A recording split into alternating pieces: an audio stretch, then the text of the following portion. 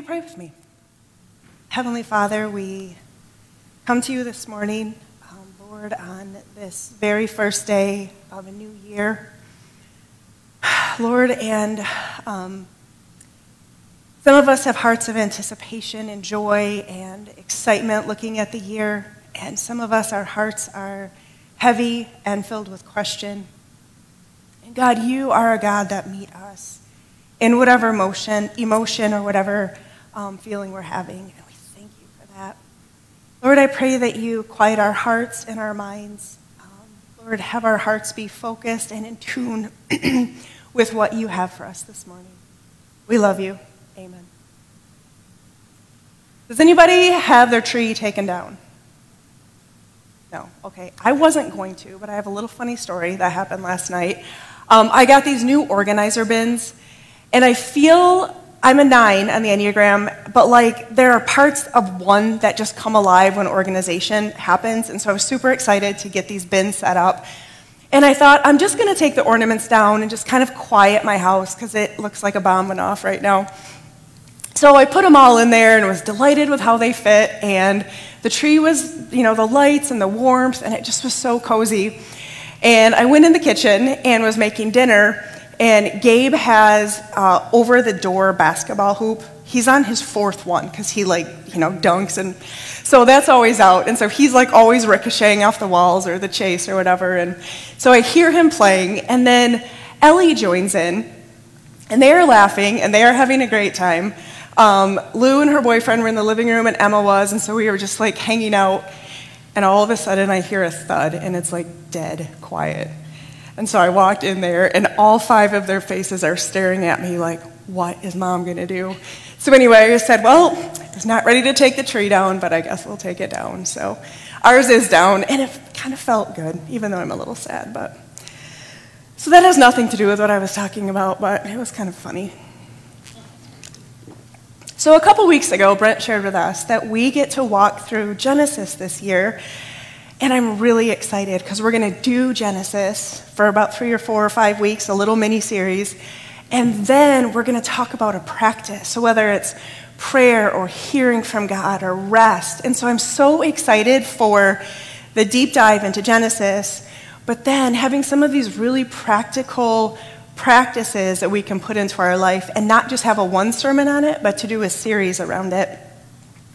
So even though it would be a perfect day in the beginning, today's the beginning of a year, we are going to wait to start. And so I got to do a standalone sermon, which is always so much fun because I have notes on my phone that have sermon ideas, and because we don't do too many standalones, those ideas I don't always get to use them. And so I was just praying and just asking the Lord, what do you have for us as Harbor Life, as people to start the year?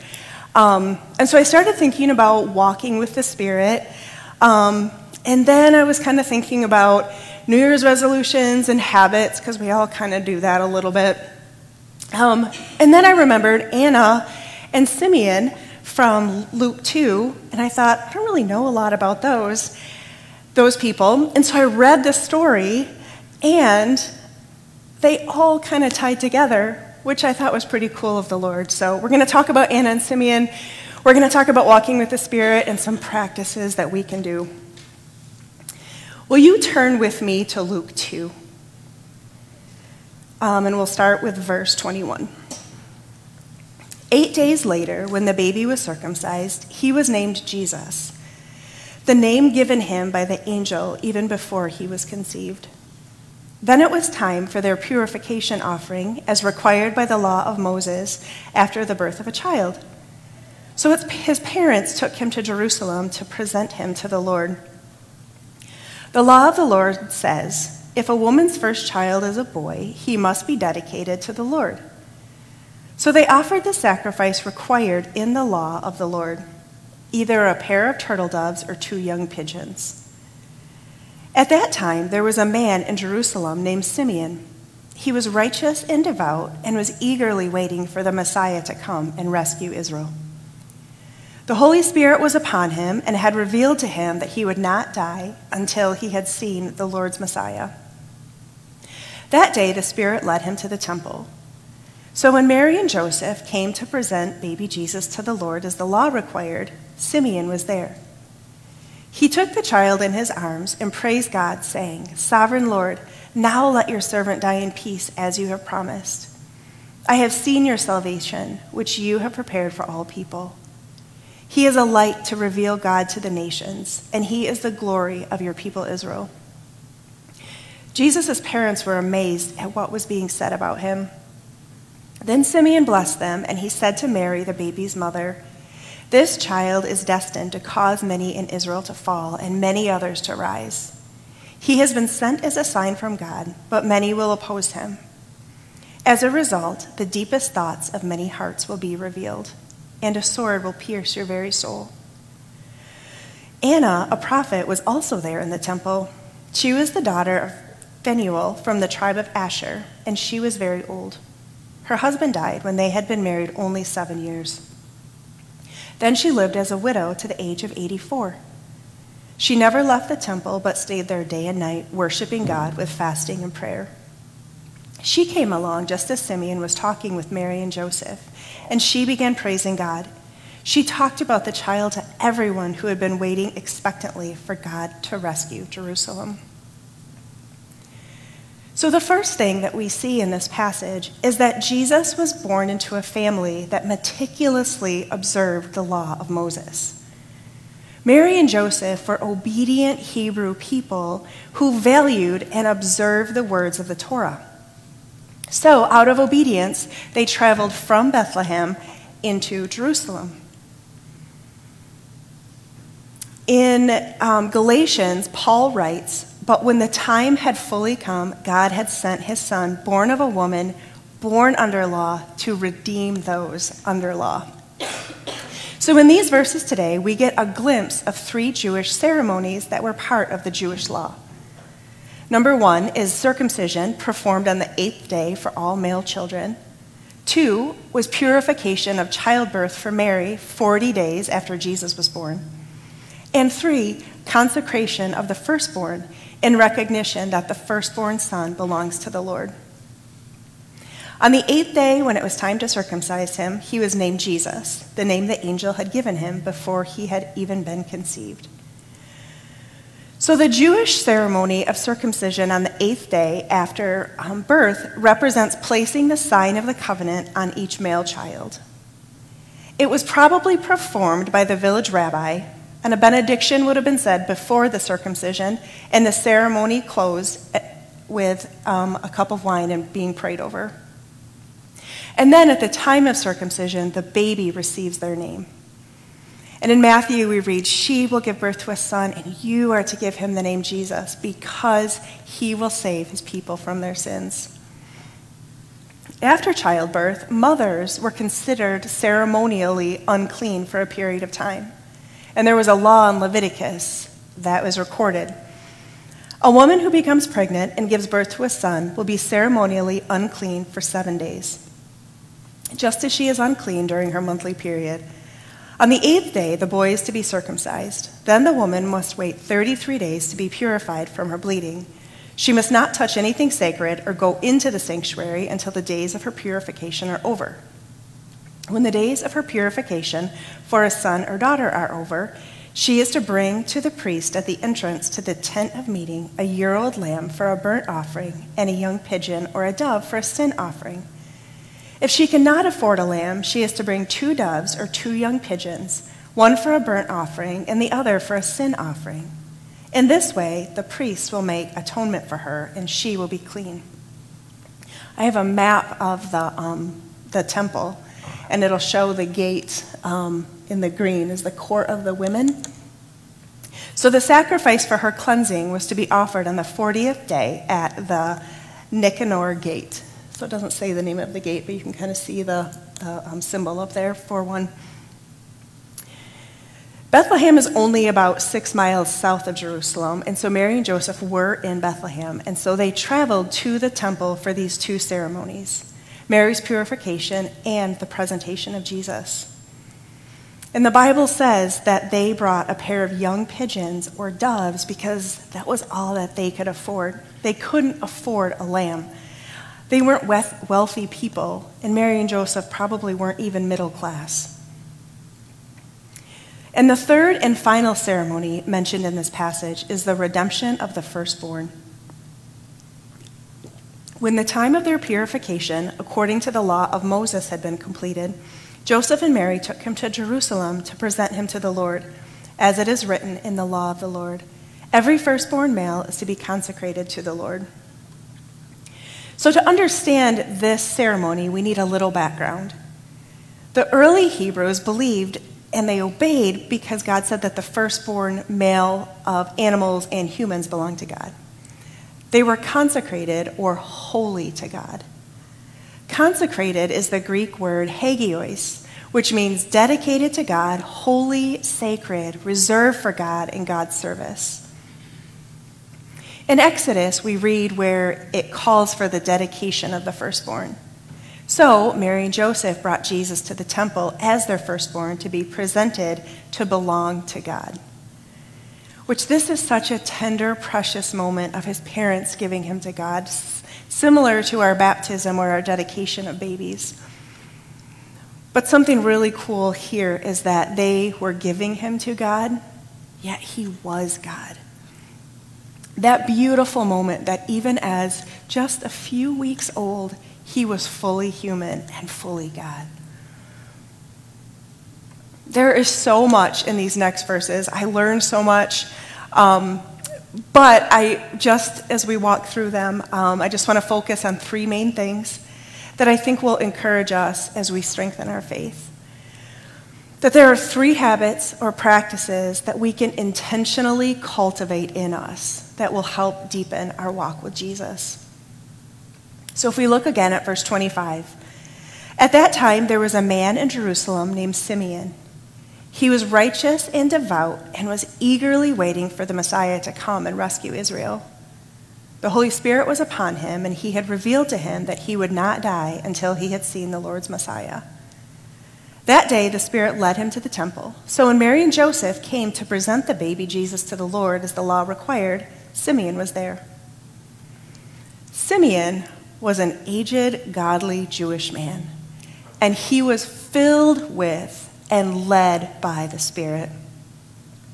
And he was a man who had received a pretty incredible promise from God, that he would not die until the Messiah came. So on the very day that Joseph and Mary took Jesus to the temple, Simeon knew the Holy Spirit's voice and in obedience went to the temple. In verse 28, we read, Simeon was there, and he took the child in his arms. Simeon has this beautiful distinction of being the only person in the Bible named as holding Jesus. Obviously, other people held him too. But old, faithful Simeon has that incredible tagline attached to his name. He took the child in his arms. And he praised God, saying, Sovereign Lord, now let your servant die in peace as you have promised. I have seen your salvation, which you have prepared for all people. He is a light to reveal God to the nations, and he is the glory of your people Israel. Simeon is quoting from Psalm 98 and from three prophecies in Isaiah. And they were all fulfilled by that tiny little baby he was holding in his arms. But even more importantly, Simeon is saying, Lord, you have kept your promises to me. Which brings us to our first practice. The habit or the practice of trusting God's promises. All through Scripture, we see that God is a faithful, promise-keeping God who calls his people and invites his people in to trusting in those promises. The Bible is full of promises about God's love, about who we are as his people, about how we are to live and what is truly, truly important. Psalm 145 says, the Lord is trustworthy in all his promises and faithful in all he does. As we grow to understand who God is, we will understand better his character, his goodness, his power, his kindness, his might, the depth of his love for us. Trusting in the promises of God starts with trusting God that he is who he says he is. As we begin to trust him in his character and his attributes of who he is, we see that incredible power translating into his movements in our lives. It's when we trust him for who he is and live into trusting the promises that he gives us. That is only when our souls can find true rest. As we trust God for being a faithful, good, and powerful God, we can lean on him to do what he says he's going to do. When we memorize and meditate God's word, it changes us. To remind ourselves of these truths, to study and understand what they really mean, to write them down and commit them to memory so we can remind ourselves of these promises in times of need. I've had times in my life where I've taken a dry erase marker and written on my mirror or taped Bible verses or those promises, hung it over my kitchen sink, where you read them and have it just become a part of the fabric of who you are. Because sometimes it's really easy to get overwhelmed and overcome with life and the hardships and the pain and the trials and the difficulties, and to remind ourselves. And sometimes we have to do it over and over and over. And so to use that, memorize it, commit it to your heart so it becomes who you are. Pray over the promises of God. When you are struggling to trust, pray. Pray with Scripture. Pray the things of God, that who he says he is and what he says he will do for us. It'll help you trust and believe in his goodness. Pray those promises back to him, asking him to do what he says he will do. Remind one another of his promises. We need to be pouring those truths into each other's hearts through the ups and the downs of the journey of life. When someone you love or care about is struggling, absolutely sit with them and be silent. But listen to God's voice encouraging you, or what to say, reminding them of those promises. He's trustworthy and he is near. And then continue to seek God wholeheartedly as you wait for him to move in your life. Simeon is there in this story to give us a glimpse of what it's like to live trusting in these promises. He had heard from God that he would be able to see the Messiah. He got to see him. He got to hold the Messiah in his arms. Simeon lived his life longing for that moment. And that's the God that Simeon built his life on. The God who never leaves us or forsakes us. The God who is our peace. And the God whose promises never, ever fail. When we can build that practice of trusting God's promises into the fabric of our lives, into who we are, we will know rest and joy too. When we trust that God, seen and known in human flesh, will find a peace that gives us deep, deep comfort. Like Simeon, we will find the fulfillment that we have longed for. I think a second practice that we can learn from Simeon is the practice of walking by or being led by the Spirit. Being led by the Holy Spirit changes us. When we let the Spirit lead us, our lives will blossom, they will flourish. But if we neglect or refuse his leading, our lives will languish. Being led by the Spirit is walking into this beautiful, beautiful story that he is inviting us into. It's a story where we see him act, where we see him show up in our lives. Simeon shows us what being led by the Spirit looks like. If we let's look at how he came to be in the temple that day. Luke 2:27 says, guided by the Spirit, Simeon came into the temple. The Spirit spoke to Simeon and basically said, go into the temple. And Simeon listened. How do we know what we're listening for? In John 10, we read, the sheep hear his voice. I love this passage. He calls his own sheep by name and he leads them out. When all the sheep have been gathered, he walks on ahead of them and they follow him because they know his voice. When we truly know someone, we recognize them by their voice. We know their voice. It's calling someone and saying, hey, it's me. Right? That known voice is comforting. It's familiar. And the presence and the voice of the Holy Spirit is comforting and familiar. And it's one of God's most precious gifts that he has for us as his children. He takes up residence within our heart the moment we believe and ask Jesus into our hearts. We have the gift and the power of the Holy Spirit inside of us. And it helps us overcome sin, and it helps us to live for the glory of God. Walking by the Spirit is a complete surrender and reliance on him. He leads the way, and we follow. As he speaks, we listen, and we obey his direction. The Spirit's way is a path of surrender, which it absolutely can be difficult, but it leads to the fullness of life. God's Spirit not only guides us, it empowers us, because the challenge of obeying him is impossible on our own strength. The Holy Spirit supplies and gives us everything we need to live a godly life. And the Holy Spirit produces his fruit in us. The fruit of love, joy, peace, patience, kindness, faithfulness, gentleness, and self-control. As we practice walking with the Spirit, being led by the Spirit and walking with him becomes a part of who we are.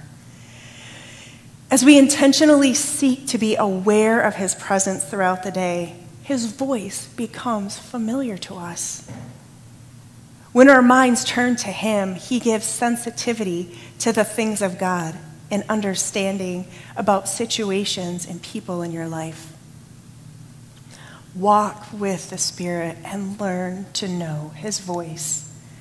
Steady your thoughts on him. Spend time in the Word. Ask him for his guidance and look expectantly for his leading. Simeon looked expectantly for Jesus, and he came. And when he gives it, rely on his power to obey. Simeon listened, and he chose to obey. That's how the Spirit guides us. He speaks, and we obey. And as a result, Simeon got to hold in his hands the baby who held the world in his hands. Right before we get to the final habit, I want to show you something really beautiful in this passage. Something that shows us just how much God loves his people. Simeon lifts up the baby, he praises God, and then he says something a little bit odd to Mary. He says all these beautiful things, and then he says, and a sword will pierce your soul too. Most theologians believe that it's a prophecy about how it will feel for Mary when Jesus is crucified. Perhaps you can picture the crucifixion in your mind's eye. And if you can, who is there watching? His disciple John, right? The soldiers, people from the town, maybe the Pharisees. But there's also a small group of women, including Jesus' mother, Mary, whose soul is feeling pierced watching her son on that cross. Just as we do for our children, Mary has given her whole life for her son. She faced family humiliation with her pregnancy. She was a refugee in Egypt to protect him. She followed Jesus throughout Galilee. She felt the palpable excitement as he headed into Jerusalem. And then suddenly he was crucified. What must she have been thinking? Especially given all those promises about him being the Messiah. If I had been her, I would have been thinking, what is happening? God, where are you? You said this, and this is happening instead. How can my son save people if he's dead? My soul would be pierced too. So I just wonder if these words from Simeon are actually God's way of preparing Mary for what was to come 30 years later.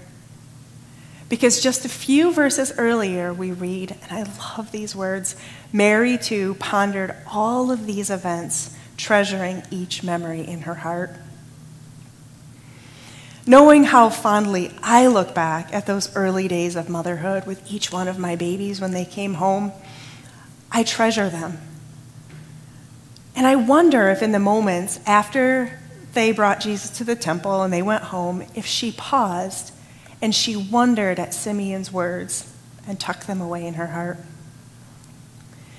Through Simeon, God is saying something, that Jesus' death was always part of the plan, that he had a saving plan for all of us. And if this was our loving Heavenly Father's way of preparing the heart of a devastated mama through the 3 worst days of her life, Simeon knew God, he knew his heart, he walked in step with the Spirit and was led to share those words with Mary. The outcome of Simeon's listening to and being led by the Spirit is one of the most tender scenes in Scripture. Simeon enters the temple and found Mary and Joseph with their newborn, and then he cradled that sweet baby Jesus. So if we pick up the story in verse 36, this is when the woman named Anna appears. Anna, a prophet, was also there in the temple. She was the daughter of Phanuel from the tribe of Asher, and she was very old. Her husband died when they had been married only 7 years. Then she lived as a widow to the age of 84. She never left the temple, but stayed there day and night, worshiping God with fasting and prayer. She came along just as Simeon was talking with Mary and Joseph, and she began praising God. She talked about the child to everyone who had been waiting expectantly for God to rescue Jerusalem. Anna immediately recognizes Jesus as the long-awaited Savior and begins to give thanks and praise to God. She was a prophetess. Prophets were righteous people. They shared a deep closeness with God. They were role models who were the standard for godly living. Anna's name means favor or grace. When Anna encountered the baby Jesus in the temple, we see how her life reflects the meaning of her name, favor and grace. While mentioned in just 3 verses of the New Testament, all right here in Luke, we get a glimpse of how devout this woman was. Anna was married for only 7 years before she became a widow, and she remained a widow for the remainder of her life. The Bible tells us that she was 84 years old when she met Jesus. Can't you just picture like those wrinkled hands? Like my great-grandma, she had big veins in her hands, and I would trace them with my finger and the wrinkles in her face. That was Anna, waiting. She spent most of her life without a husband, dedicated her life to the Lord, and ministered to others in the temple. And I wonder if the point of sharing her age is to parallel the long years that the Jewish people had waited for their Messiah. That he was this eventual reward. And if that reward and that hope kept her alive and gave her that purpose. After she became a widow, she dedicated her life fully to the Lord. She spent her time worshiping and praying and fasting. So if we look at the practice of prayer, prayer is communion with God, either in our thoughts or spoken word or writing out our prayers. Just as our relationships with our friends and family grow and deepen as we spend time together, time interacting with God deepens our relationship with him. And the more we practice prayer, the more natural our conversation will be with him. The more we get to know his heart and listen to him and freely share ours with him, the more prayer becomes just a part of who we are. Prayer connects us intimately with God, to his listening ear. It connects us to his heart for us, as well as his, oh, that scared me, love, strength, wisdom, comfort. It's a way to express our love, to confess our sins, and to bring our requests to him. Prayer is also a time where we can hear from God. As we pray, the Holy Spirit leads us in our decisions. He comforts us in our sorrows, and he lavishes his love on us. God loves us unconditionally, so we never have to fear, and we never have to pretend in our prayer. We don't have to make our prayers fancy. We don't have to make them lovely. They can be one word. They can be angry. They can be any emotion that we're having, because he knows that, and he longs for us to be honest with him, with ourselves. He wants us to know him in an intimate way. And we need that quiet time to be alone with God, to rest, to receive direction, to find peace after conflict, and to be loved as only God can love us. Prayer helps us stay hopeful. It gives us strength in the dark times of life. Prayer helps us feel connected to God on a deeper level. It helps us deal with our emotions and our situations. Prayer can help us see things in a different light. It helps us find comfort and peace. Prayer has us develop a deeper relationship with God. It helps us become more compassionate people, seeing people through the eyes of the Father. Prayer helps keep our mind and our thoughts clear. I know my mind and thoughts can quickly run away, and I can tell myself a story that might not be quite true. But prayer helps us stay steadfast. It helps us intimately know the heart of the Lord. Learning from Anna, we can see how she lived, that her life of prayer and worship changed her, and it will change us. It'll help us focus, find peace, comfort, strength, purpose, and so much more. Prayer is an important part of growing deeper in our walk with the Lord. Often waiting can be one of the most challenging parts of prayer. I really wish I could pray for what I wanted and I would get it, but that doesn't always happen. But we wait for God because we trust him. We trust those promises that we talked about. We trust that he is who he says he is. In that prayer, we're learning to be led by the Spirit, and we rest in him. As we wait, we can give glory to the one who created us, who formed us, and who communicates with us through his word and through prayer. Anna's life was full of prayer. Intentionally living face to face with God, listening to him speak to her, to impart his wisdom to her, waiting for him to fulfill his promises. She must have glowed with the love of God and his light that shone through her. Growing up, one of my mom's best friends had this shiny, radiant face. And I thought it was because she washed her face really hard and used good lotion. But it was because she was filled with the love of God. She walked so intimately with him that who he was shone out of her. Anna was filled with an adoration for God, a constant devotion of worship and prayer.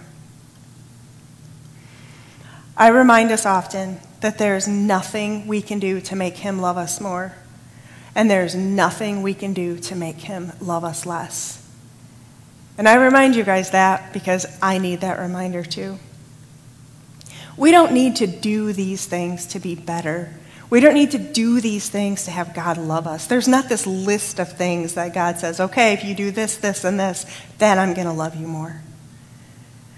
But when we have the heart to do these things, when we have the heart to believe and trust in his promises, to claim those promises over our lives, to speak those promises to the heart of a tired friend, when we desire to know him, to be led by him, to feel his Spirit moving inside of us, and to live a life of prayer, that will transform us.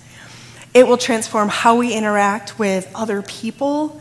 It will transform how we interact with our emotions and those moments that make up our lives.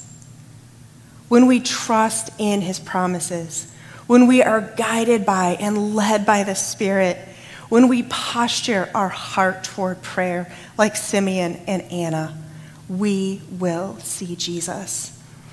The God with us in a real and powerful way. And as we intentionally walk out these practices in our lives and cultivate in us these practices, that will deepen our relationship with Jesus. And that changes everything. Will you pray with me? Father, thank you that you love me and you love us no matter what. Lord, for who we are, the broken parts of us, the thriving parts of us. Lord, we're your children and you call us by name. Father, I pray that we posture our heart to seek your face, to trust in your promises, to dig deep into the word, to find those promises, to breathe life into our souls and life into other souls.